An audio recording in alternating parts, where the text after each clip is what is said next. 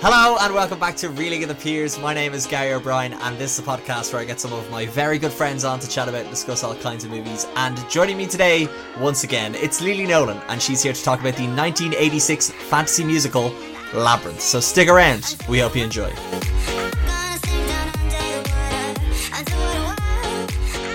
I didn't think of an intro. I'm very bad for trying to think of intros. I mean, I was thrown by your excellent description of the movie Labyrinth. I love this fantasy. What, that it's from 1986? Did I nail that? Yeah, you nailed that. You got the year correct. But also, what do you call it? A fantasy musical? That's a fantasy great musical. That's good. That's a great descriptor. Yeah, that's right off the old Wikipedia.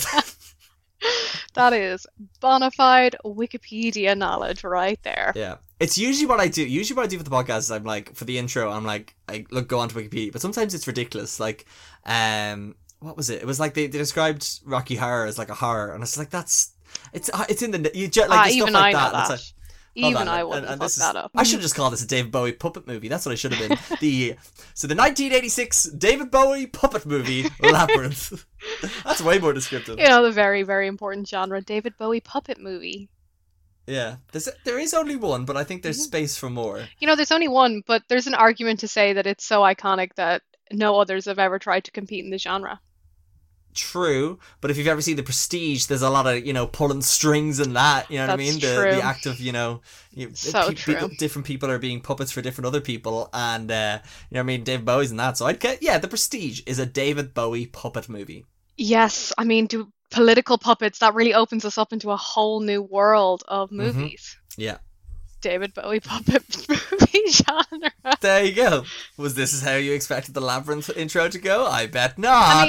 I mean, it kind of is, because that's the Labyrinth, isn't it? That's like how that works. Yeah, it's just when you think I'm gonna zig, I zag. That's Labyrinth, ladies and gentlemen. But yes, this movie you want to do for a while now, and I think you mentioned it even in the Jurassic Park podcast. I think I did. I think you were like, my next. Then you were like, my next one's going to be Labyrinth. And I was like, absolutely. But first you must pick a Pierce Brosnan movie and then we're talking about Cruella. Only then we're going to do Labyrinth. Oh, yeah. I forgot that's when that happened. Was it Jurassic Park? Wow. Or was it like... See, sometimes I'm not sure what bits make the cut. So, not that I don't listen to the podcast. But, yeah, I love this film. It's one of my, all-time faves. I was trying to think when I was watching it, when the first time I saw it was, because I can't remember. I just know that I missed the beginning the first time I saw it. So I feel like I joined in the labyrinth, and watching it the second time really filled in a lot of that back plot. But yeah, I think because it's one that my parents would have liked as well, so they would have been happy to watch with me. I feel like it's something that's on the TV a lot of Christmas or Halloween. Oh. So yeah, and it's funny you mentioned that because I was looking up. So this is the beginning of spooky season. Mm-hmm. Spooky season is most definitely upon us. Spooky scary season. And it's spooky scary. Mm-hmm. One would be so spooked, and it's a case of I was looking up there was Joe.e might have put up a thing being best family Halloween movies, and this was on it, and I was like, I wouldn't consider it a Halloween movie per se, but I can kind of see where they're coming from. The best family Halloween movie? Wow. There's a few. There's some excellent... Oh, not the best. Sorry. No, there was a list I mean, Halloween Town. Tower of Terror, the movie that you can't access Halloween anymore. Town 2. I'm pretty sure there was 4 more Halloween Towns after that. But, I feel like Tower of Terror needs to get a little mention because it's one of the OG Disney ride-to-movie adaptions, and it's very scary. And you cannot access it on any streaming platform for some reason, and that upsets me greatly. Isn't it on Disney+? Nope. I check frequently. I feel like they might bring it back when the new movie's coming out, but I check frequently. Maybe, yeah. Oh my god, gonna check right now because I cannot be called out like this in the podcast if I'm incorrect. I don't think I could live down being cancelled like that. It's got Kirsten Dunst in it. It's got someone pretending to be Shirley Temple. There's ghosts and a hotel. It's excellent. But sorry. Okay. Labyrinth. This movie. Yes. Don't you worry, Gary. I know what we're doing next. This movie, Labyrinth, is a childhood fave. So it's about, for listeners who don't know, it's about a young girl, sort of coming of age kind of story about a girl. I'd say she's 14 to 16. 16. She's 16. Okay, but that's not true because Jennifer Connelly was 14 when they made this. People have just decided she's 16. The story is 16. People have just decided that and really made that part of the zeitgeist. But so yeah, so They don't mention her age in the movie, so I don't think we can make an accurate assumption about her age. Absolutely, go ahead. I'm pretty sure it's cited on. If it's on anyway, Wikipedia, it doesn't matter. But anyway, listen, I watched a lot of YouTube videos about this debate today, Gary. So don't worry. So apparently on the Labyrinth 30th anniversary edition, the DVD/Blu-ray cover, it from Sony Pictures Home Entertainment from 2016, it describes the plot as a 16-year-old girl is given 13 hours to solve a dangerous and wonderful labyrinth and rescue her baby Personally, brother. I think it's better if a 14-year-old girl is doing it because that's 13 hours. I like the consecutive numbers. But sorry, Jennifer Connelly was 14 when she made this. So... and 50 when it came out. Yeah. I don't know if I agree. And Tobey Maguire was 57 years old when he did Spider-Man. What point are you trying to make? Anyway, it's about a young girl, and she feels Probably 16. she kind of lives in like a little fantasy world. Kind of seems to be a little bit of a loner, and she has to take care of her little baby brother when her parents go out. And she's a bit whiny, to be honest. She's quite whiny at the start of this. And she asks the Goblin King to take her brother away, which he does. David Bowie swoops in. David Bowie swoops in, takes her baby brother away. And she regrets it immediately, and she has to go through this labyrinth. He sets her the challenge of getting through the labyrinth to his castle in 13 hours to get her baby brother back. And then the movie kind of follows her. She does that, and all the friends she makes on the way. And Joe, I also have a great synopsis of this movie. And if you'll allow me to read the cover of the 30th anniversary edition of Labyrinth from DVD Blu-ray cover, a 16-year-old girl is given 13 hours to save a dangerous and wonderful labyrinth and rescue her baby brother. Yes. I won't agree with this aging up of women in Hollywood that Sony are perpetrating. Right. Okay. So what I'll say about this movie, and I was so happy you picked it because a bit like yourself, I'd seen it when I was very young, and I think it's the same. But my parents would have liked it because my dad's a big David Bowie fan. But this is the second podcast I've done. Maybe it's the first one that comes out, but it's a movie that my sister absolutely loves, and she's the reason I've probably watched it. So again, thank you, sister. I'm trying to not use names. She gets bleeped in the Rocky Horror one, so. She does not want to be associated with you. I just don't. I want to give her the option, but so yeah, and I used to love it. But what came from this movie, from watching it at a young age for me and my brother, was if we piss off my sister, she could wish for a Goblin King to take us and go away. And I think that's why she liked it so much. And I also imagine you being an older sibling as well. There's many times where you were younger watching this movie, you were like, I could just wish for someone to take this little shit away, and I'm free, I'm off the hook. I don't have to babysit, I don't have to deal with them crying all the time. I don't think I'm that kind of older sister, but maybe. I was a big, I don't know if my sister would, want to wish for David Bowie to take me. That was a fear in that, like, let's not piss off, sister, because let's not piss off she could take sister number one. Because, she might set a 1970s/80s pop star, rock star, on us to take us away. Also, I think, in case maybe it's come up before, maybe it hasn't, I'm a big, Alice in Wonderland fan. Big, yes. Obviously something written in the 1800s, so obviously led, definitely influenced this so heavily, but I know that's kind of on purpose. What you'll see, like, listeners or watchers of this movie, when you watch it, is that when we meet our heroine Sarah, played by 14-year-old Jennifer Connelly, is that she's like, in her room, everything you see in her room is what you're going to see in the plot of the movie. Yes. Everything from, like, a poster of David Bowie to, like, the dress she wears later on to, like, the books and stuff. They kind of fill that room with all the influences for this, and I think that's super cool. Because Alice in Wonderland is one of those things that also lends to this, like, it's like for kids, but it's not. If you're not going to get the whole thing if you're a kid. You'll only get a lot of it when you're older. Yeah, and I think it's kind of an interesting one in that, like, I think, is this because I'm trying to rack my head around it. I think this is the movie where, is this the one where, so Jennifer Connelly's husband is Paul Bettany. Yes, this is the one. I'm pretty sure he saw her in this, and this is where he got a crush on her. Yeah, I thought that was kind of cute. Yeah. But, yeah, all that, but like, it's great, yeah. It's like a quintessential coming-of-age movie, so I guess that also makes sense. Yeah, and it's what's interesting. Yeah, like you say, like in her room, there's the posters, there's different stuff. I actually have a list if you I imagine but in case, you want to go into it. But it was like, you see all like her teddy bears represent some of the creatures that Sarah meets along the way. And I think as much as it's maybe known as the David Bowie movie, or even maybe, the Jennifer Connelly movie, I think it's, you wouldn't want to run away from the fact that this is one of Jim Henson's biggest kind of productions.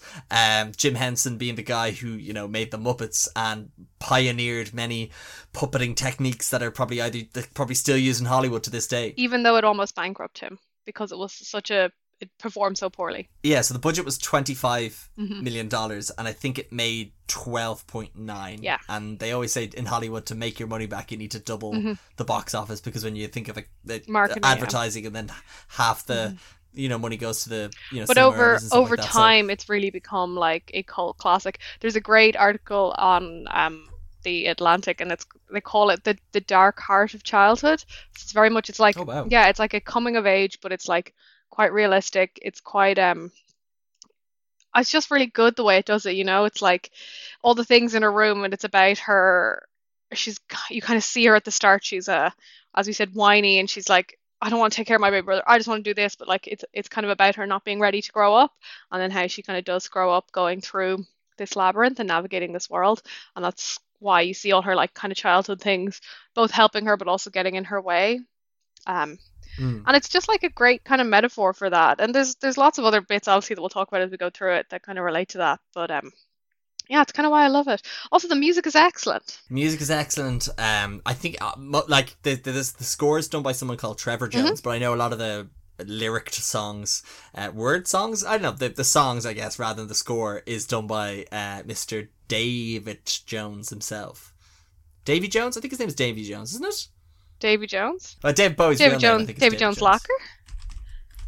I'm pretty... Captain Jack Sparrow? Weird side tangent. I'm pretty sure David Bowie is called David Bowie because his name is David Robert Jones, and he couldn't use David Jones because the lead singer of the Monkees was called David Jones. That's excellent. So Trevor Jones did the score, David Jones did the songs, the soundtrack. Cool. It's a great soundtrack. Some songs are better than others. One's the best, and that's not up for debate. Is that Magic Dance? It's the greatest song of all time. It is one of the best songs. Yeah. Oh yeah. I love it, and I was listening to it non-stop. I think ever since I watched this movie last week. And I also love. I mean, like When the World Falls Down. That's an excellent song as well. Is that the one? The Masquerade one. Yeah, I have a lot to say about that scene, and I don't like it. Okay, we'll start at. Why don't we because there's a lot of like bits and bobs, so let's like. Okay, well, I have two things. I'm ready. One, my first two notes, I think, sum up this very well. One, what's the Late Late Show owl doing in this?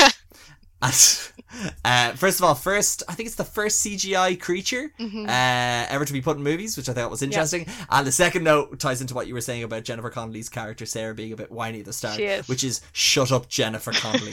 My God, she was just like she's complaining about everything, and I know she's not put in a great situation. Her father is has married someone else after something has happened to her original mother that we don't know, but there's theories online to what did happen to her, and now she's got to look after her stepbrother Toby, played by, funnily enough, what's his name, Toby Freud, played by Toby Maguire at 35 years old. I'm telling you, the man can do anything. Yeah, no, you're right. I really do love this movie. I wanted to be her so much when I was younger as well. As it's the right aesthetic. She's a good icon, but yeah, is that because she was just like at the beginning of the movie, she had no friends and loved reading books, and that's what you grow to be like? That's what I grew up to be like. That's not what I was like when I was younger. It's what I grew into as an adult. Yeah, exactly. Yeah, that's you were just true. Like, push more friends away, read more books. Yeah, because I have a very limited social circle, and in fact, I never see people or socialize. I only read books. I'm drowning in books. Help me, someone help me! And they're all copies of Pride and Prejudice. But yes, that's it exactly, Gary. And also, I just liked her outfits in this. Like, flower crown at the start. That suits my aesthetic. The like masquerade outfit that I'm going to focus on later, also unreal. Her traveling moccasins that are impractical for traversing the labyrinth, also great. Look, she's wearing really impractical shoes, and I think we need to focus on that a lot more. I didn't notice it, so I have to say none of my notes do touch on that. God damn it! I actually did. So we've talked about the director, Jim Henson, his last actual movie, and according to his son Brian, apparently the one that was the most challenging to have to deal with the bad criticism.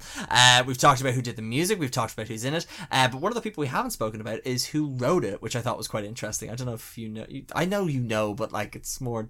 Do you know who? Who wrote it, Gary? Terry Jones wrote it. Terry Jones being from Monty Python. I did know that. One of the guys from Monty Python. Know that. So the point I'm making here is that we've got Davy Jones on soundtrack, we've got Trevor Jones on the score, and on the script we have Terry Jones. It is keeping up with the Joneses. Exactly, and oh my god, have you seen the one with the champagne? Doesn't matter. Moving on. So one of the cool things I thought about it while I was reading up on it, where I think he's credited mainly for the script, but there's a lot of other people credited for the story, I think, because what happened was... Oh yeah, so he wrote it. Yeah, he wrote it, and then it got passed around, and then it got back to him, and he was like, "Ah!" and he had to undo a lot of it. Basically, I think that's the story. Yeah, and what happened was, they passed it around, and then Jim Henson was like, "This is not funny anymore." Like, you took all the comedy out. So they gave back to Terry Jones. They added in some like fart jokes, and they were like, "We're fine now. What could go wrong?" There's definitely a scene later on that I'm very happy about. That's very, reminiscent of some of the Monty Python stuff. But yeah, like I think, so that's kind of everyone that's kind of a part of it, and I think it's just such a star-studded cast behind and in front of the camera. That it is a shame that it didn't do well initially, but like it's like you said, it's come on to be such a cult hit. That I actually honestly do wish people knew more about. And I think I would like to note that as a child, this movie, I loved it, but it really stressed me out. Like it really upset me how difficult she finds it to get through the labyrinth. How like that upset me as a child and as an adult. It's really stressful. What are you doing? Stop making the wrong decisions. But also like you moron. All the people, and I'm like, oh my god, and then if only she'd asked the worm the right question, she would have been okay. And oh god, this is like this. Yeah. Also, I think that's why that like sense of frustration and that lack of moving, I think that's why this movie lends itself so well to dreams. It's like a dream where you're running, but you can't you're not getting anywhere. It's this girl getting through the labyrinth. Also, it's spooky and very creepy, so that does lend to nightmares. But sorry, we should probably get. Do you have any nightmares of David Bowie? Oh, so many nightmares, and so many nightmares about the various creatures in this. Oh, see, this is the thing, and that's why I find it's a bit weird about this movie. That like the overarching villain of this is a very well-groomed and polished David Bowie, and then all of his other underlings are just these grotesque creatures. Well, Gary, you know that's because the overarching villain of this is the like seduction of being selfish. That's like the idea, and the like, of not growing up, and it is very much this like, he's both trying to like seduce her to stay young, but preying on things that like a more adult person would want, if that makes sense. Yeah. All I know in my notes that I just have, he's very different to the Goblin King in The Hobbit. I think it's a Goblin King. I don't remember. Yeah, as you just we've already mentioned that Jennifer Connelly's a bit of a whine at the beginning, but obviously she becomes much more of a likable character. What did you think of David Bowie in this role? Like, because it is probably considered a bit of, like, if you were to do that these days, probably considered a bit of stunt casting, but like, I guess and it was, Dave Bowie's it was stunt casting the other way around because they knew that he wanted to be in a movie. But I think it plays well into that idea of like the fantasy reality blur here, because like we were saying, with all the stuff that's in her room, he is like a famous pop star. And I was reading an interesting piece that was like, you could remake this movie with a different, you're not going to get the same vibe with a different pop star or someone famous that you put in there, but it represents the same thing as this like kind of allure of fantasy that she has. So I think it really made sense that it was David Bowie, because he was at like the height of his fame when they made this. Fame, good job. Oh, thank you. But no problem. But look, let's dance. No, but it was interesting when I read who was considered to play the Goblin King, because they were like, we want someone who can sing and dance. And the list the three people I have down here were Michael Jackson, Prince, and Mick Jagger were considered, but apparently Jim Henson strongly wanted known murderer in Disney Plus TV shows, Sting. Oh, that would have been so funny. But apparently, Jim Henson's kids have been like, David Bowie is the guy. Trust me, he's hot shit right now. He had just done the Let's Dance album, which was his like most mainstream album. Exactly, yeah. I like that I'm saying that. Like, I know a lot about David Bowie. Instead, I actually just know a lot about the Labyrinth. Look, so how it works. Can I have a sound for this podcast, Gary? I would like a sound every time I reference Alice in Wonderland, or every time this movie references Alice in Wonderland, and I point that out. Is that allowed? You're giving me a lot of work, but just no, that's fine. That's absolutely fine, because you know what? I'm just gonna put in a noise that you don't like, and that's yeah, I know. Great. It's just gonna be you going boo. Yeah, Pride and Prejudice is shite. But so no, but I just like, so David Bowie, just to go back to it, because I think he's such an integral part of it, even though he's probably not in it as much as maybe people think. He kind of shows up sporadically. My favourite 2 contributions he has, one being the Magic Dance song, because I think that's great. The other one is the first quote I have that I think he says, and I haven't been able to perfect how he says it, but I just forget the baby. I don't know how however he says it, I don't know, but I just love it. I just have baby pronunciation is. He's stealing this, girl's baby brother, and he's just there like, forget the baby. Forget the baby. I can't do it. It's a voice Moira Rose would be proud of. Yeah, it just sounds like some southern drawl that I can't, but I'm trying to make it sound like Sarah, forget the baby. Forget the baby.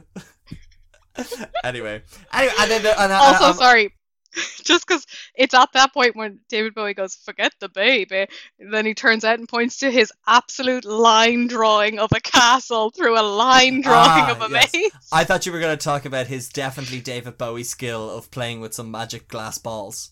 Oh, that's so fun. Have you seen the behind the scenes of the magic glass ball fondler putting his arms through the David Bowie costume to magically fondle those magic glass balls?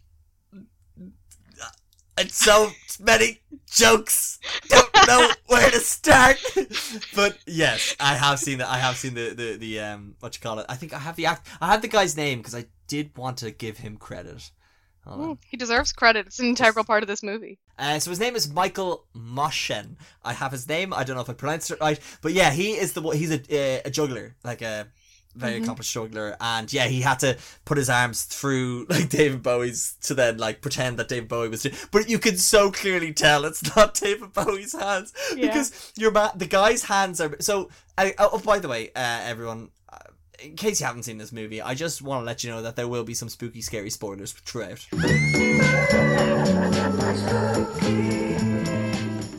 So, but like. This guy is like playing with this like glass juggling ball, and it's like, the hands are moving, but like David Bowie is literally stationary, so you could tell that there's no like body flow in doing any of this whatsoever. But I can tell you that Michael Moshen has a famous TED talk. It's about like Michael Moshen on what David Bowie smells like. It just says where he describes some of his thought processes. Oh, juggles rhythm and motion. Oh, that probably is interesting. Oh my god, well guys, I'll tell you what, I don't do this enough, but guys, there's a link in the description for Michael Moshen's TED Talk. You should check it out. Neither of us have seen it, and we don't know if it's any good. You know what else I haven't seen, but I have. I think I have seen it in the past, but I didn't rewatch it for this. Labyrinth. No, it's the making of the Labyrinth. It's really interesting. Okay, I've seen clips of it. An hour and a half. It's an hour and a half documentary, but it's all on YouTube if anyone's. Oh, I didn't know that. Okay, that's pretty good. Yeah. See, if we'd done proper research, we would have watched that. Nah, look, I'm busy enough as it is. All right. 13 hours. 13 hours is too long to solve this labyrinth, in my opinion. Mm-hmm. That's a very fancy clock he materializes out of thin air to tell her how to get to the line drawing of his castle. Yeah. It's just, look, Gary, they went to that effort of making the CGI owl. They used a lot of puppets. They built some sets, and then they were just like, oh, we need to show a castle far away. Let's draw a basic line sketch of it. And I just think they went to the cinema and they forgot to take that out and replace it with something else. No, okay, as bad as that does look, I will agree with you. I think the look and the practicality of this movie is so impressive. It's incredible. And it's like, I think it's really funny when people, talk about Star Wars as a franchise, like, oh, it's so CGI and there's not enough practicality in it. There's bits of Star Wars that genuinely looks real, but it's CGI. but for some reason you know this is puppetry, but it feels more real than any CGI could kind of accomplish. I mean, it's fitting that George Lucas was an executive producer. Apparently, he refused to do interviews for it because he was like, I'll just overshadow everyone else, because this was around the height of Star Wars and shit. But I just think it's crazy because this and it's mad because it's like, this isn't a movie without the puppetry. It honestly isn't. Yeah. If this is CGI, what is it? And I love the kind of like faux realism of the sets they built that kind of match more with the puppets as opposed to the real people. And that obviously lends into more that she's in a fantasy land, but also it makes the puppets feel more real. And I would just watch it. There's one scene that's hot garbage. It's just the hottest of garbage. It's off the fucking. It's about. What's the hot garbage? We'll get to the hot garbage, but there's one scene that is the hottest of garbage. It's like the heat of the sun in a frying pan. It's just the hottest of garbage. But anyway, doesn't matter. Some of this stuff is incredible, and I'll talk about it a bit later. But even like something as small as the door knockers, like that's practical, but that just looks incredible. And also, I love that this movie like takes the piss out of itself a little bit, like the cleaner, and then like they're being chased down by the practical effects of the machine, and then behind the machine is being puppeted by some of the puppets. I was like, that's such a good bit. And like even like I didn't know. I knew there was obviously a lot of like Jim Henson, like I said, pioneered a lot of the puppetry stuff used in Hollywood back then, but I don't know how much it's used today. But some of the intricate like techniques and mechanisms used to create some of these animals, creatures, I suppose I should use, and you're just like, oh, I thought it looked fine, but yeah, sure, 4 people had to operate Hoggle at one time, and I'm just like, why not? Like, it's crazy. It's absolutely crazy. Yeah. And then he was just like, let's put a real dog in here because I'm not. Yeah, but it's like, as much as like I said, just to go back to like the line drawing is shit, but like there's so much else in it that you're just completely amazed by. Also, it does kind of like, it's fine in line with all the like fantasy vibes that we get going through. Absolutely. So we kind of mentioned Sarah. She has to go through this labyrinth, and she meets like many colorful characters as she goes along. And one of these creatures that she does meet is someone by the name of Hoggle. Yes, Hoggle. And I like that everyone mispronounces his name. I wanted to keep a running tally, but I gave up. Fuck! I have it. One sec. You keep talking. I have it somewhere. Okay, so she meets Hoggle, who's like the kind of the first, I guess, kind of creature she meets, and it's right before she goes into the labyrinth, and she asks him for help, and he likes shiny things, so he kind of agrees to help her a little bit. We discover that he's kind of working for Jareth, David Bowie's Jareth, the Goblin King. We never said his name, but I feel like we'll just call him David Bowie. Yeah. We'll alternate. I like to be inconsistent. Joe, I'm going to call him David Robert Jones, if that's okay. That's fine. That's the name his mother gave him, and I feel like that's what she'll most appreciate. So I call him Ziggy Stardust. Mix it up. Different ones every time. Hoggle him. So sorry. So she meets Hoggle. Can't pronounce his name. He like gets her into the maze, and she's like, "Give me more help." And he's like, "No, I'm terrified of scary David Bowie and his magic glass balls." So she's kind of like, "Okay, I can do this by myself." She meets creature number 2, tiny little British worm. And what's kind of interesting about the worm is the worm kind of, she's told multiple times throughout this, don't fucking trust anyone. I do love that there was she's entered the labyrinth and she's walking along, and I think she's walking for she's walking, then she runs for maybe somewhere between 40 to 50 seconds, and then she's just like, I give up. It's too hard. I'm like, he gave you 13 hours. You know what I mean? I feel like you're going to have to be doing a fair bit of walking. But yeah, this worm then just like, don't trust anyone. And then he eventually gives her another way to walk. And he's like, she goes to go left, I think. And then he's like, no, I wouldn't go that way. And then she goes right.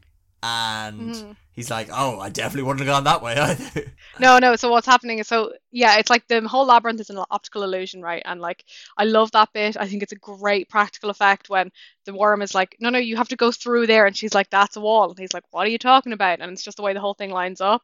And she can actually step through and get to the next stage of the labyrinth. Really, what an excellent foreshadowing for the way the whole movie is going to work. And then she's like, what way she goes to go left or something. The worm's like, don't go that way, go the other way. So she goes the other way, and he's like, phew, because that way would have taken her right to the Goblins King's castle, which is where she wanted to go. Yes. Heartbreaking. But I read something online that was like, if she had gone left, she would have because of how well the castle is protected, and she wouldn't have. Yeah. So the worm did help, because when she goes right, she gets to meet all the people along the way that do eventually help But her. it's also about it's about, and you'll see it with all the other characters, like intentions and phrasing, and it's not even misdirects, it's like confusion, and it's a whole theme of the movie, Yeah. you know, that like misunderstandings, I guess. Because it was a misunderstanding. She wanted the baby to stop crying. She didn't actually want her baby brother to disappear. The second she said it, she was like, "Oh my God, what have I done?" So you kind of see that in every character in this as you go through it. And I'm trying to think of what. So obviously she tells Hoggle to fuck off, and I think, is this where she is getting lost? It's a very sparkly labyrinth. Yeah, it's a very sparkly Oh, labyrinth. okay. Did you notice that? No, I didn't. It was very sparkly. No, it's like sparkly shiny. Yeah, and I think, is it this point where we get the song? We get Magic Gary, Hands. if you could just fucking blare this like so fucking loud you can't even fucking believe, please and thank you. So my baby cried for this babe could cry. What could I do? My baby's love had gone and left my baby blue. Nobody. I fucking love that song so much. It's one of my like, I think it's on my top listen to songs every year pretty much on Spotify. Okay, yeah, that makes sense. My only problem with it is it's not about a baby. Yes. And that, like, That it's is set a up that he's fair talking about point. the baby, but the lyrics don't make sense for talking about a baby. Well, the lyrics make sense Or for the talking, plot for whatsoever. a little bit. None of the lyrics make sense for the plot, Gary. Come on. But like, Yeah. it kind of makes more sense about like Sarah going through the labyrinth, I guess. But it doesn't. It doesn't Does make it? sense. It doesn't. It's like he was just like, baby, stop crying. Let me riff and bit on you here with this song and see if that helps. Yeah. It's a great song, though. Yeah, so it is a fantastic song. It's one of my favorite. I remember, like, just again, like when I was growing up watching it, like that was my favorite one to watch. I couldn't help but think when I was watching it now that I'm like, that poor child, Toby, who I don't know if I mentioned, He's someone's kid, is though. the name of the actor. Is the name of the actor who plays him is what you call it? His real in the script it was supposed to be Freddy, but they realized the kid would not fucking respond whenever someone said Freddy, so they were like, we're just gonna have to call the kid Toby now.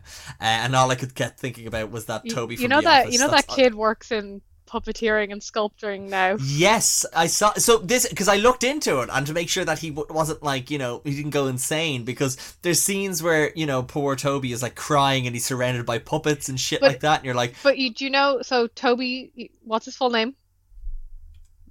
Freud And who's the guy who makes all of Jim Henson's stuff? something Jones. No, Brian. Sorry, Brian Freud.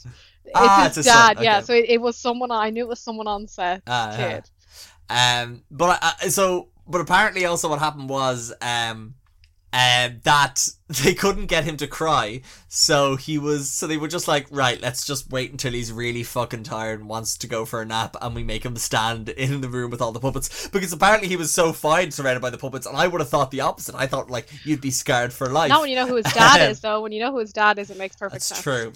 That is true. By the way, I mentioned it in another podcast. I'm going to mention it now. Speaking of puppets, go check out Kidding on Now TV with Jim Carrey. It's a phenomenal show. You'll know what I mean when you watch it. You're just waiting for that payday. I can't wait. But so another good thing about the song is that there's obviously, you know, it's about a baby because there's like baby noises throughout it. And what many people might not know, and I don't know if you know, but David Bowie does the baby voices. Brilliant.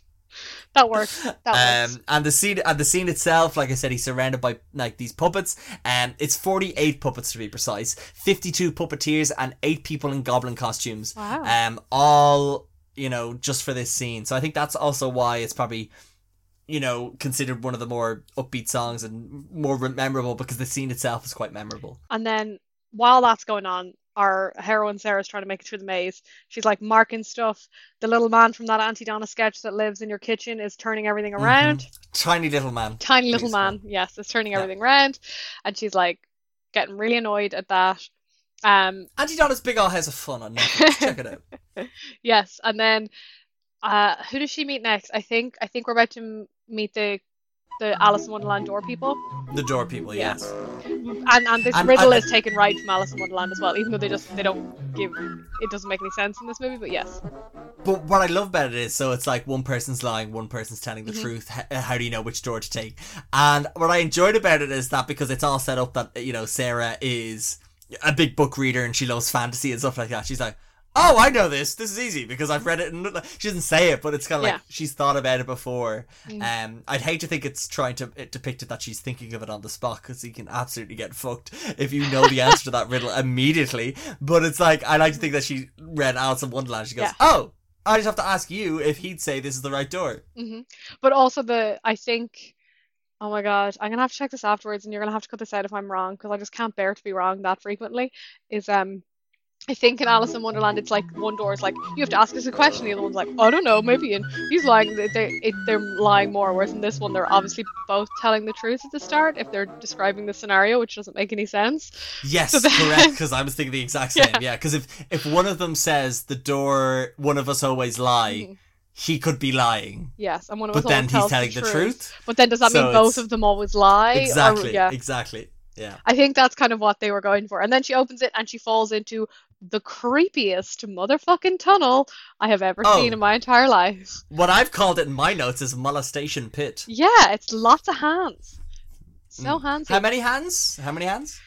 I don't know. How many hands, Gary? Oh, so it is apparently 100 pairs of latex cans were made for the helping hand scene. And then they talk in the world's creepiest way by making little faces. I love it. I love It's- it. I think it's so great. Oh yeah, it's an excellent piece of physical like stunt work and kind of creepy vibes with just people's hands, but it's creepy.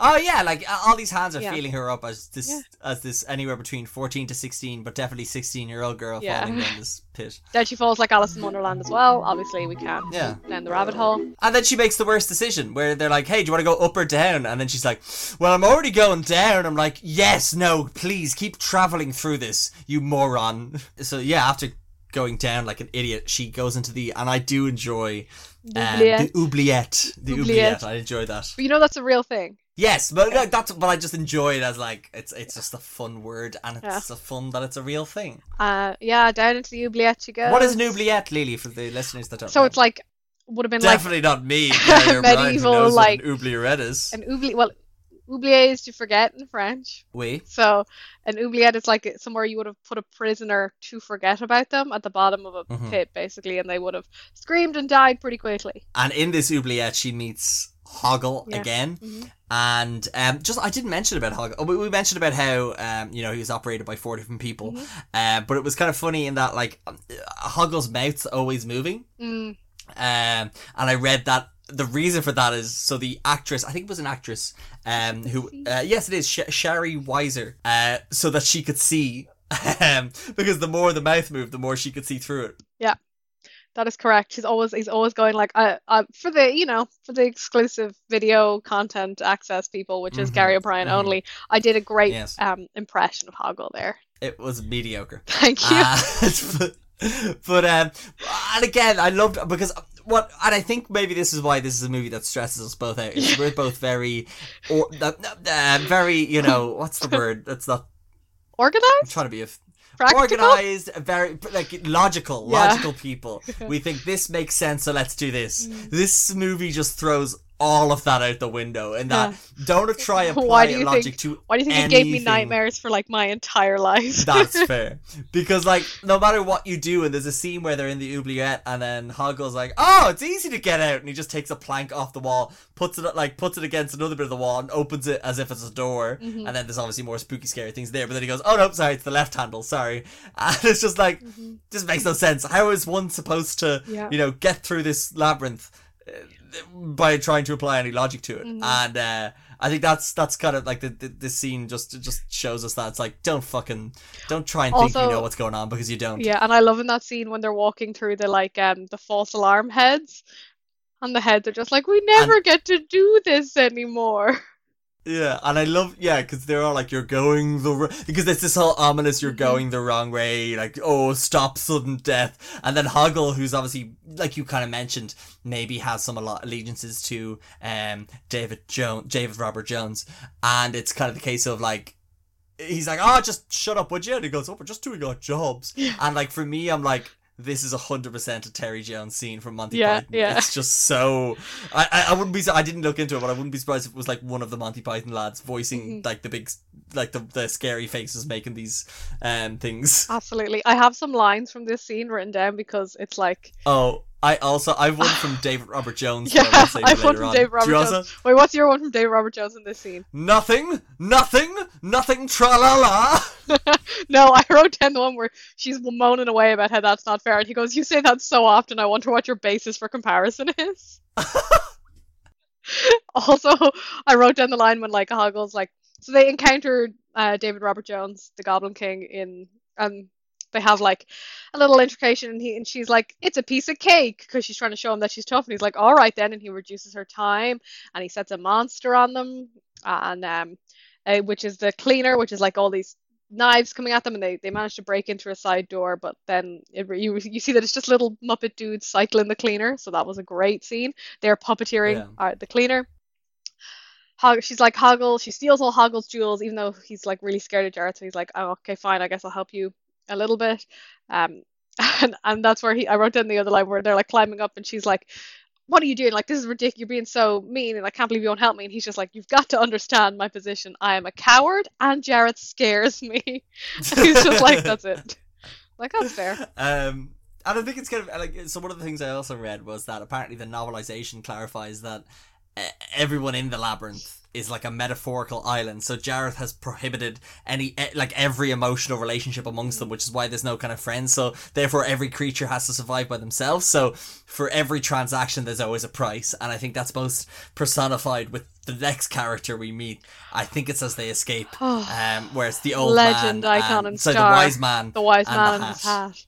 It's so stimulating being your hat, as the hat says.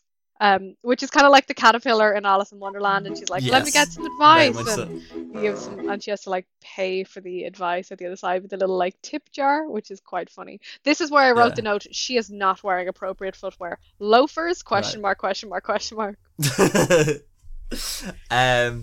yeah, it's a fun scene. Again, it's another fantastic chance for Jim Henson to show off, or I say Jim Henson, I'm more meaning like his, I forget what it is, I think it's his company, I think it's the Jim Henson Puppet I can't remember the name of it. Oh yeah, but it's just them to show off that they just. It's when you look at the Wise Man puppet, it's just great because not only are they operating the Wise Man, but also his hat moves as well, and it's just like, I don't know what they're doing there, but you know, top notch. And you know, after that conversation with them, there's just that weird, sort of zoomed out shot of the maze, and you just see these weird fuckers running around. Yeah, remember that? Yeah. So good. There's so many random like little bits that they've thought about there, which I think is great. And sorry, so then she meets that man, but then Hoggle runs away and she hears a monster screaming. That's when we meet Ludo, her other friend. Who again is just like such a marvel of puppetry, practicality. Yeah, it's just like, so I think I to be honest, I wrote out the notes for it, but I was able to sum it up with just one bullet point, which was apparently he just weighed a fucking ton and was so awkward. Apparently Jim Henson was like, go make this, and then they made it and they were like, that's too fucking heavy, go make something lighter. And I think they had to like do shift work because the character was the costume was so fucking big. But he is just, or he or she, I don't know if they ever say, but like Ludo is just fucking, it's like Chewbacca but on steroids, in the sense of the practicality is just so much more complex. Yeah. And then there's like the mad creatures like performing absolute animal/person cruelty and torture, snapping at him. So Sarah goes and like they've tied him up and she goes to help him, and then he can summon rocks, so he summons some rocks for her to throw at the little creatures. God, yeah, I forgot about that. And they like run around and go flying. And then like when she screams, like Hoggle comes to help her and she gives him a kiss, which sends him to the bog of eternal stench. Because something we forgot to mention earlier is that Jareth the Goblin King is like, Hoggle, if you're helping her because you fancy her, and if she ever kisses you, I'll make you a prince of the bog of eternal stench. Ha ha ha ha ha ha ha. Zinger.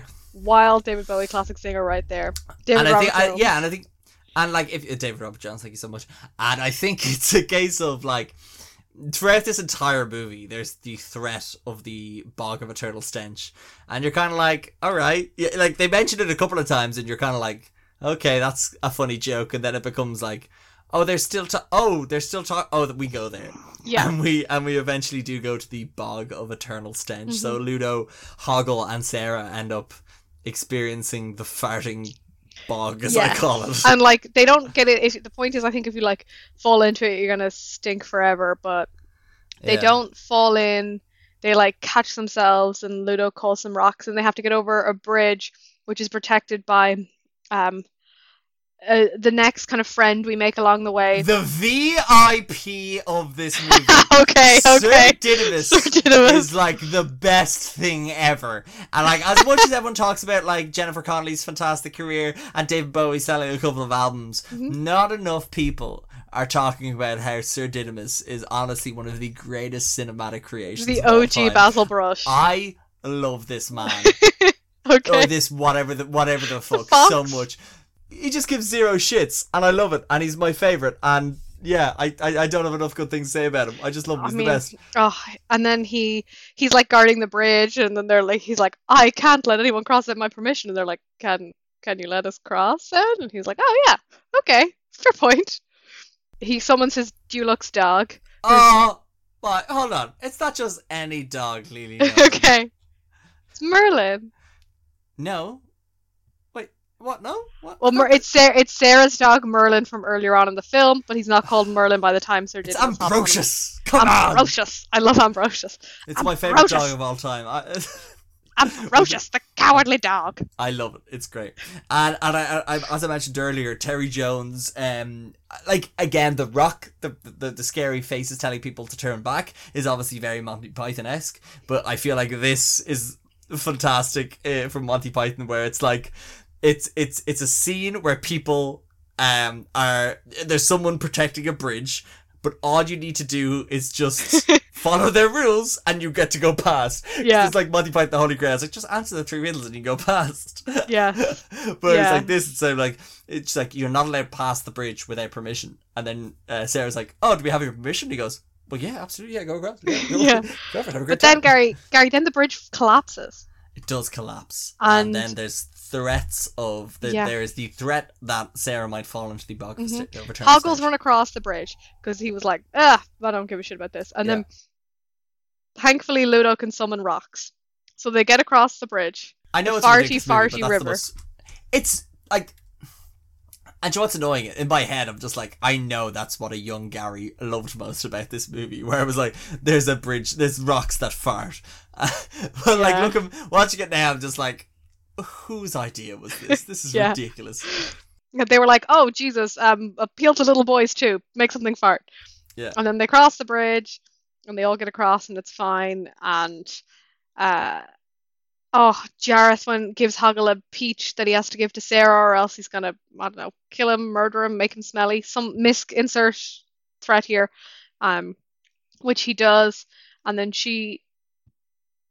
is it before or... Oh my god, I've forgotten my facts. Don't you worry. What happens then is, I'm pretty sure she becomes separated with everyone else. No, have we not? Do we not have to meet the crazy take off your head creatures first? Oh, are you talking about... Gary, if you could just put in some sound effects here. The hottest garbage scene of the entire movie. This scene is I can see garbage. the like giant red bars for when I laugh in reaction to things. And I'm just like, sorry, Gary. This is hot garbage. Hot garbage. I appreciate the levels of puppetry that are going behind the scenes here, and that being able to create creatures who, it's like, limbs can separate from heads and whatever, but it looks garbage. And like, it's impressive for the time, but it has aged very poorly.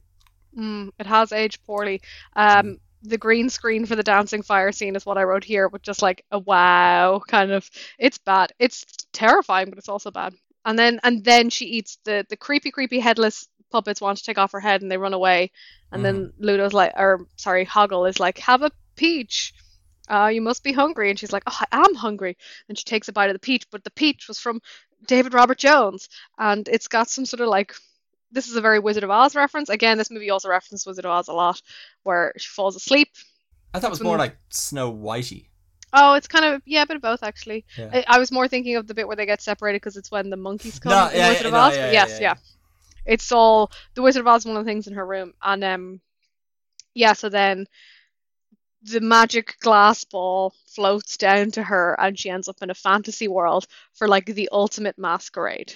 Yeah. I love this scene. I think this is a fab scene. It's so, like, visually, it's just great. It doesn't really make much sense, but it's great. And again, it's the case of David Robert Jones has written a song. Yes. Let's make a scene for it. Yes. Now, so when did this movie come out again? It's also 1980 something. 1986, I'm gonna say. Okay, continue. And I'm doing But some it's- maths in the background. It's also like it's this like kind of like her like fantasy of what romance is, Mhm. and like Mhm. she meets this stranger, and like so there's this whole like theme about like David Robert Jones like kind of loving her, which is creepy based on the allegations later on in his life. But the idea is it's like the seductive power of a pop star or an idol or someone, and like what she thinks that fantasy looks like, and then she has to be like, wait a second, this is all the things I think I want as like a child as opposed to the way things actually are, and I need to accept as an adult. Yeah, like, and again, that's very mature looking at, very sophisticated. All I was thinking was 39-year-old David Robert Jones Yeah. was just perving on this anywhere between 14 to 16-year-old girl. However, Lily Nolan, that's like an age difference of 23 years. And I know for a fact that the James Bond franchise Yeah. has definitely exceeded that age gap. Understandably, one of the, like in this instance, the girl is underage, but I'm more just like, my God, like as from a numerical point of view, it's not as shocking as James Bond, but at the same time, like 39-year-old David Bowie is romanticizing this 16 to 14-year-old Yeah. girl, depending on which DVD anniversary edition of this movie you decide to use as fact. Yeah. Also something that maybe should be I'll point out because you're not about to is that the Labyrinth is a world of men. All the characters are male apart from the junk lady we meet. Like, No, Lily, you're absolutely forgetting about the fairies that are killed.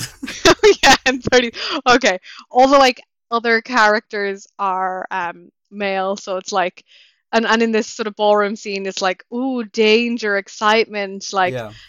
oh, masks. It's very. I read a thing that's like, this scene could be in Eyes Wide Shut. I was about But to it's- say, yeah. Yeah, it's about a masquerade and a charade and like things pretending to be what they're not. And then she breaks it. She's like, wait a second, no, like he's just using this to distract me. And she breaks through the glass, which is also a great scene. And then she does some more bubble falling in bad CGI Yeah. and ends up in the junk land where we meet the only other female character, the junk lady, for about 30 seconds. Takes her to her room and she's like, because she can't remember what she was doing, which is kind of like the whole point of this. She's like, I was doing something, and then the lady takes her to her room and is like, look at all your things, like look at your teddy bear you love, the teddy bear that she'd fought with her brother over earlier, like look at the doll you love, look at these books, these are all your things, don't you love them? And then It technically passes the Bechdel test in a way. Now, and I know what you're saying, Gary, the junk lady doesn't have a name. She does. Apparently her name is Agnes. Now, it's oh, it not doesn't count if it's not stated in the movie. It's not, I know, but it's stated in the novelization. That's That true. helps. But yeah, I mean, less does it. I think it's purposeful though, that like this is a world of Yes, men, absolutely, like it yeah, is yeah. kind of on purpose. But Yeah. yeah. Anyway, so then she's like, no, these are all just things and junk, and the whole world falls apart. She's reunited Yeah. with her friends. No idea how they got there. I really am just talking you through the plot, haven't I? Sorry, I should probably stop. But it's kind of no, like, Yeah. and again, it's just interesting from a. There's just the similarities to like Alice in Wonderland and how Yeah. she's just being tricked every step along the way, This is the Alice in Wonderland direct reference. Alice in Wonderland, she finishes the whole story finishes. She's been like attacked by like the cards and the queen and all that stuff, and she's put Yeah. on trial. Alice is put on trial, and when she finishes it, she's getting bigger, and they're yelling at her, and the like finishing of her in Wonderland is her going, "You're all just a bunch of cards," and everything becomes cards, and it goes back to reality. And this is the direct comparison. Where she's like, Yeah. "It's all just stuff," and then the illusion is shattered. Yeah. And I think it's great because, like I mentioned before, like earlier with the worm, and that, like, if she had gone left, she wasn't Yeah. ready, whereas now she is you know, Yeah, she's she's grown right. so much from the experience of going through the labyrinth, and I think after this, then it's then when they kind of approach Goblin City, and Yeah. um, That's kind of like a fun puppets kind of massacre puppet. occurs. Yeah, Yeah.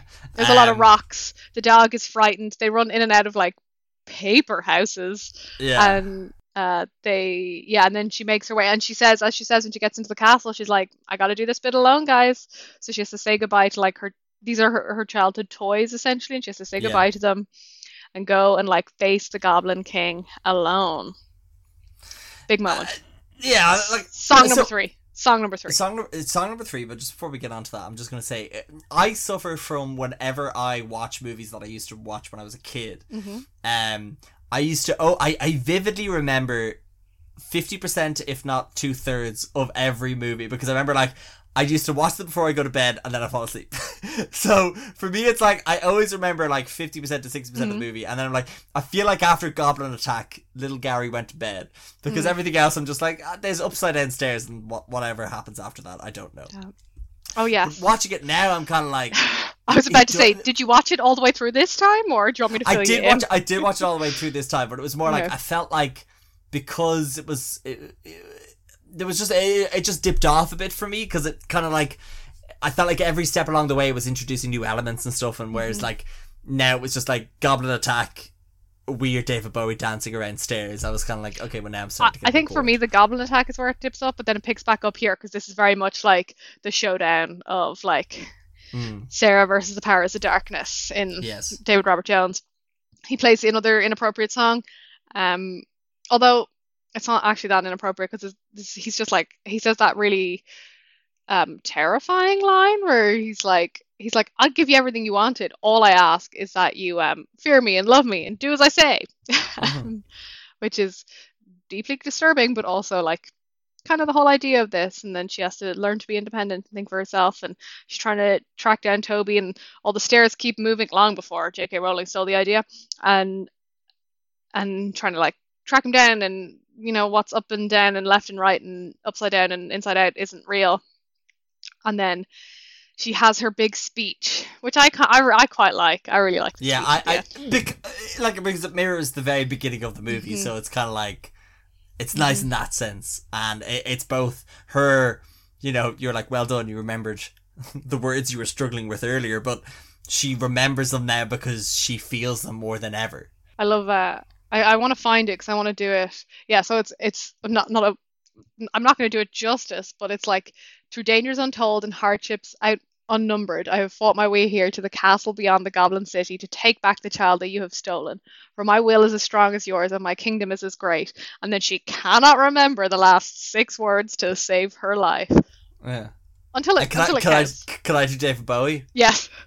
Oh no, I'm sorry, not David Bowie, David Robert Jones. Yeah. Forget the baby. Anyway, she breaks the spell with the like I'm pretty magic sure words. that's how that scene goes. You forget the baby. Forget the baby. The Let's magic. dance. Yeah. I love. There's a bit earlier actually that's great, and we should meant to talk about it. And it's when they're like, when he bumps into her earlier, and he's like, "I've been so generous, like I've done everything for you." And he says, "I've literally turned the world upside down for you." But the line I like is where he's like, "I'm simply exhausted living up to your expectations," because he is just like an element of her imagination. Yeah. Like, it's funny in one regard, but it's also like a good, I guess, like one-liner about kind of what's going on here, and that this is like a fantasy world of kind of her own making and construction. But sorry, even I didn't get to the 6 words, Gary. Even I didn't get to the 6 words. Am I Jennifer Connelly? It's tough. It's so hard to say. I It's don't just know. like- Do you plan to star in The Hulk, directed by Ang Lee in 2003? Yes. Does But that then mean I'm maybe- Jennifer Connelly? Very possible. But her magic words are, "You have Are you no good friends power with over Sean me." Bean? Do you know how to operate a train? Am I married to Paul Bettany? What else is Jennifer Connelly in? It's like I've forgotten every movie she's She's ever in done. she's in, loads She's of in stuff, but- everything, but like Labyrinth, did you know that? Requiem for a Dream, A Beautiful Mind, Career Opportunities, 1991. Once Upon a Time in America, Blood Diamond, Hulk, Top Gun, Maverick, Alita Battle Angel, The Hot Spot. Oh, I did this before with Lily James. Noah, the Rocketeer, Spider-Man: Homecoming. Oh yeah, I always forget about that. Who is she in Spider-Man Home? She's the voice. She's the voice of Friday. So Oh, yes, Paul Bettany yes, did yeah. Jarvis, and she did Friday, which I've always Excellent, enjoyed. excellent. Anyway, yeah. let's get back to Labyrinth. Sorry. before I Anyway, get sorry. more- So the magic words, Gary, She's are an elf. you have Sorry. you have no power over me, and she breaks the magic spell, and they get to go. She gets to go home. She like wakes up. I think everything like shatters, and she wakes up in her bed, and she's like, Toby, and she runs, and the baby is there this time. Which is very, Oh, no, Wizard of Oz. yes, yeah. In the sense that it's like it was always just a It was dream. all a dream, yeah. And he's there, and then she gives him her teddy, which they've been fighting over at the start, and she goes back to her Lancelot. room. Yeah. And they have a lovely, like, her parents come home, and she has a lovely moment where, like, all the toys say goodbye. Her, like, friends come in, and they're like, oh, but if you ever need us, we'll be here. And she was like, oh, I need you now. And then they have a party. Yes. And Sir Didymus says one of the best lines in the whole movie. I say, does anyone want a game of Scrabble? And then Magic Didymus- Dance plays again. He's plays my us out. spirit animal, Sir Didymus. I love him more than anything. He's great. He's the best, and it's great because like sorry, just another thing I want to wind back very quickly. Whereas apparently Of in the course. original script, Sarah punches and kicks Jareth, and then watches him shrink down until he becomes a small sniveling goblin. No, Which I like thought- that. I like that we Exact- keep it with the Alice in Wonderland vibes. Of, you Absolutely, have yes. no power over me. Exactly. And it's kind of Let me check the reference text. Who cares for you, said Alice. She had grown to her full size by this time. You're nothing but a pack of cards. At this, the whole pack rose up into the air and came flying down upon her. She gave a little scream, half of fright and half of anger, and tried to beat them off, and found herself lying on the bank with her head in the lap of her sister, who was gently brushing away some dead leaves that had fluttered down from the trees upon her face. It's not the end, there's another page, but I won't read that to you. can I get my James Bond books and just Yeah, do a comparison? sure. Sure. But no, it's great. Yeah, so that's why I it was kind of funny that he's called the Goblin King, even though he doesn't look like one. But I do like the idea that it's kind of like her perception of temptation, I guess. Maybe. Yeah. But and like I kind of hinted earlier on about like whatever happened to her mother. Again, I'm reading this from IMDb. So on her kind of vanity mirror, there's like newspaper clippings showing David Bowie, but it's also what is said to be Sarah's mother. Yeah. So apparently it's like, apparently supplemental material, like including the novelization, explains that the man is an actor and Sarah's mother left the family for him. So apparently, like, she sees him as the villain and the source of temptation because it took her mother away and has allowed this other woman to come in and, you know, settle with her father, I guess. I like that kind of like interpretation of it.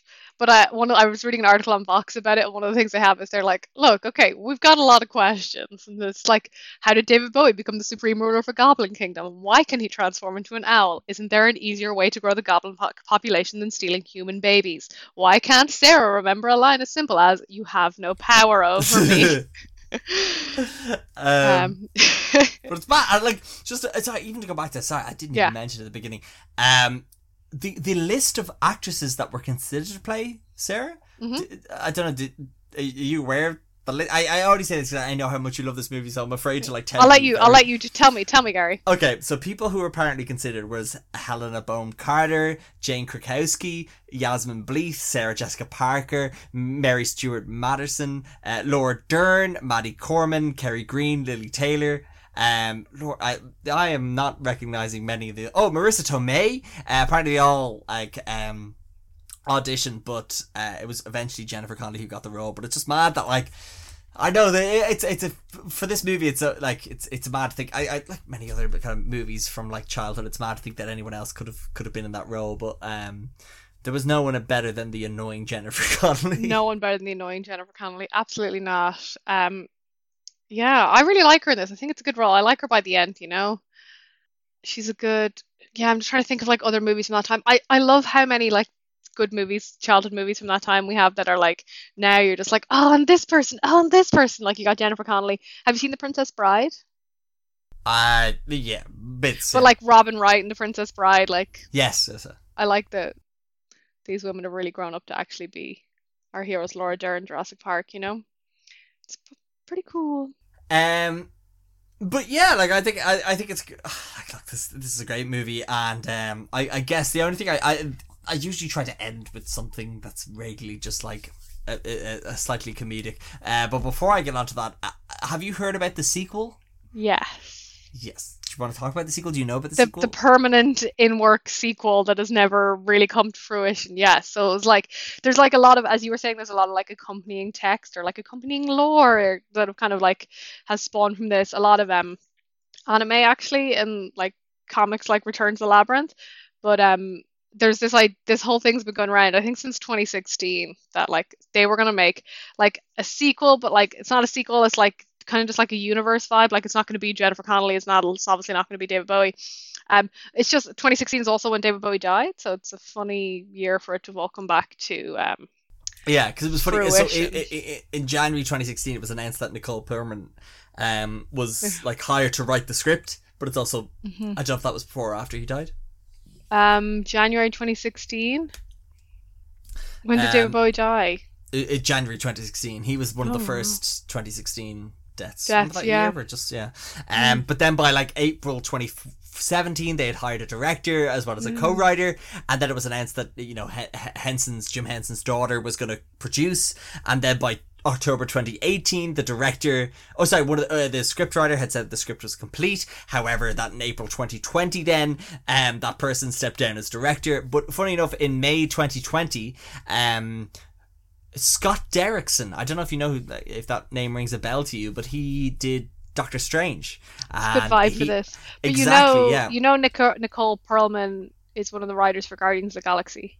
Yes. They're all in that kind Whoa. of club. Yeah. I thought James Gunn just wrote that by Co-writer. himself. No, Oh. she's a co-writer. But yeah, I don't really want to see a sequel to this. I'm just No. happy to leave it as it is. You know what I mean? You can't sequel a cult film, I think. It's not the same. Like, we don't love it because, like, oh, this is great about it, and, we want more of it. We love it because of its, like, standalone kind of iconic Yeah. status. It's like trying to do a sequel to something like the Rocky Horror Picture Show, Yeah. which they did, and it's bad, and I would never Or, like, they've done recommend a lot of, like, anyone watches it. spin-offs or redos and live this and live that of it, and it's not the same. It's you can't, when magic is accidental, like, cult movies, that's what they tend to have, is this kind of, like, underappreciated vibe, someone's really loving what they're doing, so it becomes this kind of cult thing. You Yeah. can't recreate that for Yeah. commercial success. Yeah. Other cult movies, Tim Curry is the king of cult movies, actually, I would say. Rocky Horror, Yes. Clue. We. Have you seen Clue?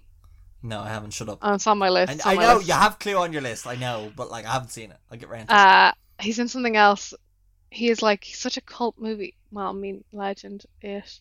Hang on. He's I'm in gonna get what? it. He's in a movie called Legend. He's in It. He's in what? What was the second thing you said? It. He's in what? I can't do this with you. That's 3 podcasts I've done that in! Yes! I've done a Casino Royale, Rocky Horror that either comes out after or before this, I don't know. But I have managed to trick people into saying that. Yes! Oh, I Come hate on. you so much. Rocky Horror Picture Show. Rocky Horror Picture Show was his first movie. I'm sure you've already His discussed first theatre. this. Oh my god, ladies and gentlemen, if you ever want He's to listen in to... Annie, Look, no, this is all covered in the Rocky Horror Picture Show podcast. That Home may be Alone coming 2 out Lost in New York, Lily, please stop. Muppets Treasure Island. Oh my god, I can't stress to you how much Muppet Treasure Island is covered in the Rocky Horror Picture Show podcast. Look, all I want to say is, Lily, what? So just to go through that, you had the choice to go through the Tim Curry movies, same way that Jennifer Connelly, Sarah had the choice to go through the Labyrinth. Yeah. But when she walks into the Labyrinth, what direction does she take first? Left? Right? Mm-hmm. And then the worm. She originally goes one direction and then tells her to go the other direction. What direction is that? Left to right? Mm-hmm. She's going then left, if- tells her to go right. Yeah. And then of the 2 doors, one that tells She the picks truth, the one on the tells lie. right. And then do you remember the knockers? Which knocker she picks? One on the right. She's gone in the square, Gary. So what I read was that she is going the right way for the Aw. entire movie. Oh, that's The cute. same way this has just been a right podcast. It's been an all What right a podcast. terrible connection. It's been an alright look, I'm trying to It's been wrap this okay. goddamn thing. It's been okay, mediocre. Yeah, You know what I mean? That's yeah. all I'll say. It's been real. It happened. I did a wonderful reading from Alice in Wonderland. That might stay in. Who knows? I might Might take not. it out. I hope you take that out, but not this bit. Yeah, we'll see how. And we get on. then, if Again, anyone pays you lots of money, we can release the clip of me reading again, 2 lines all from Alice in of the Wonderland. money I'm currently getting right now is from Jim Carrey's Kidding, and Yeah. what else did I Oh take my away from God, earlier? Tim Curry is in The Wild Thornberries. Shut the. Oh my God, Circa talks about this later. You're gonna have to release these at the exact same time. We've covered Tim Curry. Don't worry, it's all done, ladies and gentlemen. This is a fantastic advertisement for the Rocky Horror Picture Show podcast that'll Yes. come out before or after this. Who knows? But Yes, Lily, it any is. other? But while we're on the topic of Labyrinth, please and Oh, thank sorry. you, Yes, the topic of Labyrinth.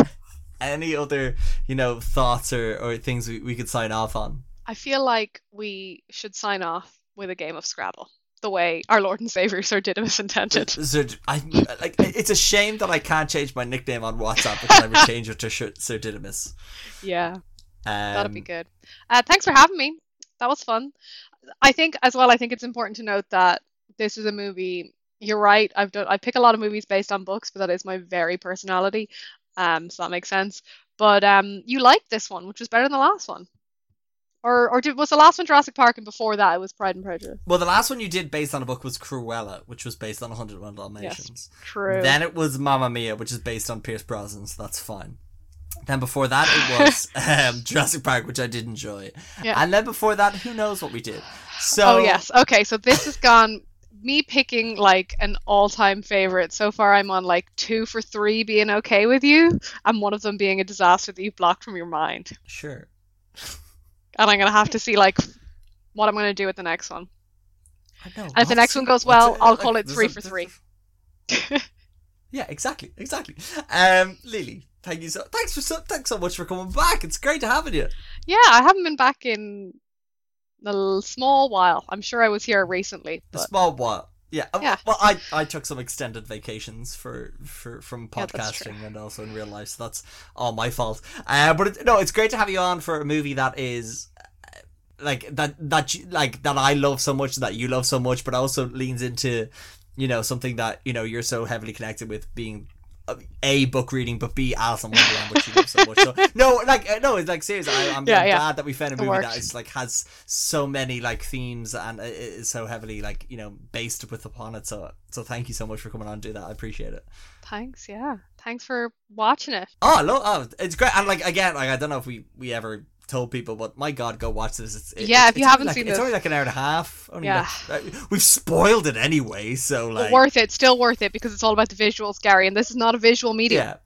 No, you want to go back and watch. Look, you need the to see how sheer tight bulge David. on Yeah. Yes. We're both on the same wavelength of that. The main visual takeaway from this movie is the bulge of David Robert Jones. They made a choice to cut those pants that way. Oh yeah, this is like I said, these are pioneers. He of needed somewhere to puppetry. store those glass balls. Oh my God, his glass balls are some of the best highlights of this entire movie. There's an amazing GIF that exists on the internet, and it is a cartoon of Jareth the Goblin King fiddling his glass balls in his hand as David Bowie's balls fiddle in unison, and it's I'm gonna check that out. There you And if I go. can find it, I'll put it somewhere on the Instagram. yeah. The Instagram being @ReallyGoodThePeers on Instagram. But also, if you want to keep up to date with the podcast, like I said, Instagram is the best place. If you want to, keep up to date when podcasts are coming out, it's Spotify, it's Apple Podcasts. Lily Nolan, any final words before I sign off here? Thank you and good night. Thank you and good night, ladies and gentlemen. Thanks Happy so much for spooky. listening. Oh, thank you and happy spooky scary season. Yeah, have a fantastic spooky season, ladies Yeah. and gentlemen, and stay safe, stay well. Thank you so much for listening to this and any of the other ones. And I've completely disrupted the flow of how I usually do this, so I'm absolutely struggling. So all I'll say is, again, thank you so much. Goodbye.